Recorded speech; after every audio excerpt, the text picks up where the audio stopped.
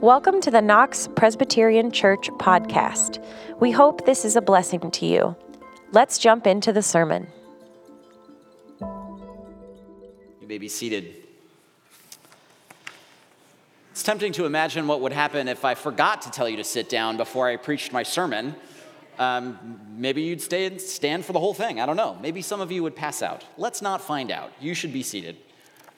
My name is Reverend Dr. David Brunner. I'm the co-pastor here at Knox Presbyterian Church. As many of you know, we're in the middle of a sermon series called Better Together. It's looking at the ups and downs, the joys and challenges of Christian community. And lately we've been looking at practices, habits that help Christians do community well, that help us flourish as part of the body of Christ.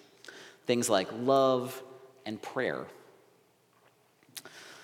Most people are pretty high on love and prayer. They think love and prayer are pretty good things. Humility is the practice we're looking at this week. Humility is not quite as popular. It's not the most popular virtue today. If you look at the most successful people in our society, actors, politicians, celebrities, athletes, business leaders, one thing they probably have in common is that the word humble is not the first word we would reach to describe them. Nevertheless, we as the church are called to practice humility in our lives. And the easiest way to understand why is to listen to the witness of the Bible, to turn to Holy Scripture and hear its message. And one particularly clear illustration of the importance of humility for the Christian life is found in the 13th chapter of John's Gospel. I'll read it for you now. You can follow along with the words on the screen or grab a pew Bible if you'd like. John says this: "Now before the festival of the Passover, Jesus knew that his hour had come to depart from this world and go to the Father. Having loved his own who were in the world, he loved them to the end. The devil had already put it into the heart of Judas, son of Simon Iscariot, to betray him. And during supper, Jesus, knowing that the Father had given all things into his hands, and that he had come from God and was going to God, got up from the table, took off his outer robe, and tied a towel around himself. Then he poured water into a basin and began to wash the disciples' feet, and to wipe them with the towel that was tied around him. He came to Simon Peter, who said to him, 'Lord, are you going to wash my feet?' Jesus answered, 'You do not know now what I am doing, but later you will understand.' Peter said to him, 'You will never wash my feet.' Jesus answered, 'Unless I wash you, you have no share with me.' After he had washed their feet, had put on his robe, and had returned to the table, he said to them, 'Do you know what I have done to you? You call me teacher and Lord, and you are right, for that is what I am. So if I, your Lord and teacher, have washed your feet, you also ought to wash one another's feet. For I have set you an example, that you also should do as I have done to you. Very truly, I tell you, servants are not greater than their master, nor are messengers greater than the one who sent them. If you know these things, you are blessed if you do them."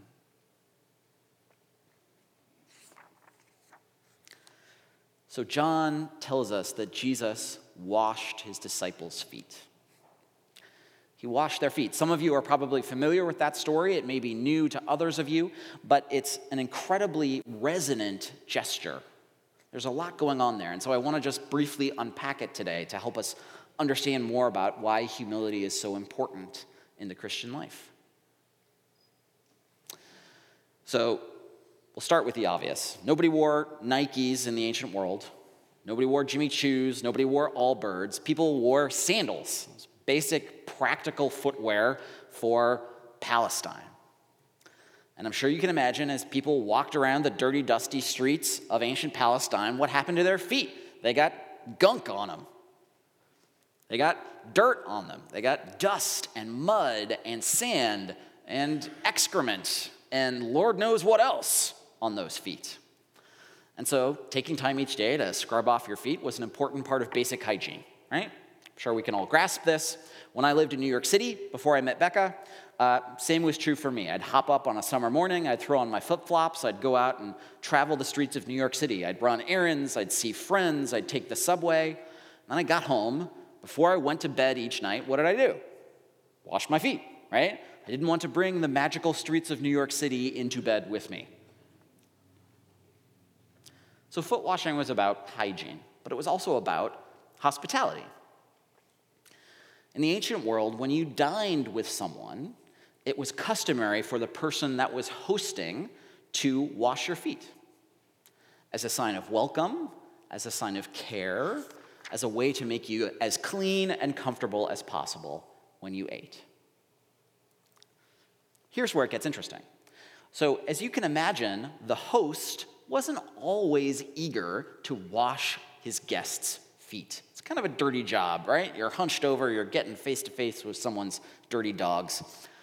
So they usually delegated that task to someone else further down the ladder, whose job it was to do the dirty work. Foot washing wasn't just about hygiene, and it wasn't just about hospitality, it was also about hierarchy, about social status, about who's up and who's down.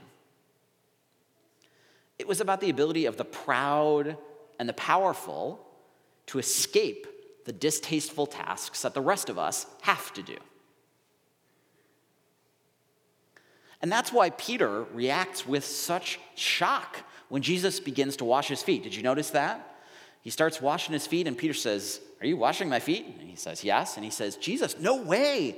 You'll never do that." The way it worked in the ancient world was that the rabbi was supposed to have his feet washed by his students. It was not supposed to happen the other way around. Jesus, as usual, is taking the established hierarchy of his day and turning it on its head. It is absolutely no accident that elsewhere in Scripture, the Apostle Paul tells us that Jesus humbled himself and took on the role of a servant. Jesus had a place in the hierarchy of things that was his by right. He had come from God and he was going to God, Scripture tells us. God had put all things into his hands. He could have just sat back and said, "Sure, Peter, time for you to wash my feet. Chop, chop. Let's get going." But he didn't. He didn't. Instead, he zipped his lip, he wrapped a towel around himself, and he started working. And you and I are called to do the same thing. We're called to do the same thing. Jesus is very explicit in this passage. He says, servants are not greater than their masters. What he did, we are called to do also. We are called to embrace the humility that leads to service. We are called to embrace those humble, unglamorous, often hidden acts of service that express Christ's love, that build up the community. And that's why we do this. That's why we do Knox Serves. It's a way of setting aside one Sunday a year to do nothing except honor Christ's commandment to serve humbly. It's a way of trying to forget ourselves for a week and focus on the needs of others. And it's a way of tapping into this mysterious, wonderful power that comes when we serve others. It's a bit hard to explain, but it's true. When we humble ourselves, when we make less of ourselves, God starts working. And we experience more of his power than we otherwise would. There's a Russian author named Fyodor Dostoevsky. Some of you may remember his name from high school or college. He was a Christian person, and he wrote several wonderful books about our faith. And in one of his books, he said this: "At some thoughts one stands perplexed, especially at the sight of men's sin, and wonders whether one should combat it by force or humble love. Always decide to use humble love. If you resolve on that once and for all, you may subdue the whole world. Loving humility is marvelously strong, the strongest of all things. There is nothing else like it." Friends, he's right, Loving humility is marvelously strong, and there's nothing else like it. I want you to remember that today when you go out to serve.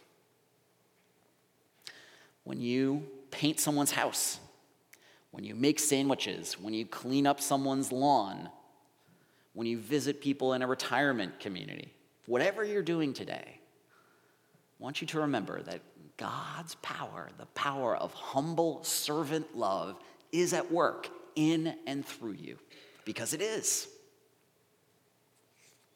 Because it is. By way of conclusion, I want to offer 2 challenges to everyone here today. The first is this: I want you to remember to pray. I know you're probably all in a hurry for me to stop talking and to get out there and to serve, and that's a good thing. When you get out there, don't forget to pray. Ask the Spirit to be present. Ask Him to fill you with His love. Ask Him to help you forget yourself and focus on someone else. And I want to say, I know there are some people that won't be able to serve with us today. I know there are some people at home watching in your jammies probably and saying to yourself, I didn't know this was happening today. Please pray for us. Please pray for all of us who will be serving, because you can be an incredible partner with us even if you're not out there today. That's the first thing. Don't forget to pray. The second is this: don't stop serving when today is over. Don't stop serving when today is over. There's about a month between today and Thanksgiving. See if you can find one way to concretely serve someone else in the next 4 weeks. Doesn't have to be a big deal. Rake some leaves, do some dishes, give somebody a ride somewhere. Probably won't be exciting or glamorous, but when you do it, the most powerful force in the world is at your side. The power of humble servant love. Go and serve in Christ's name. Amen. Thanks for listening. For more information on how to get connected here at Knox, please visit knoxpres.org.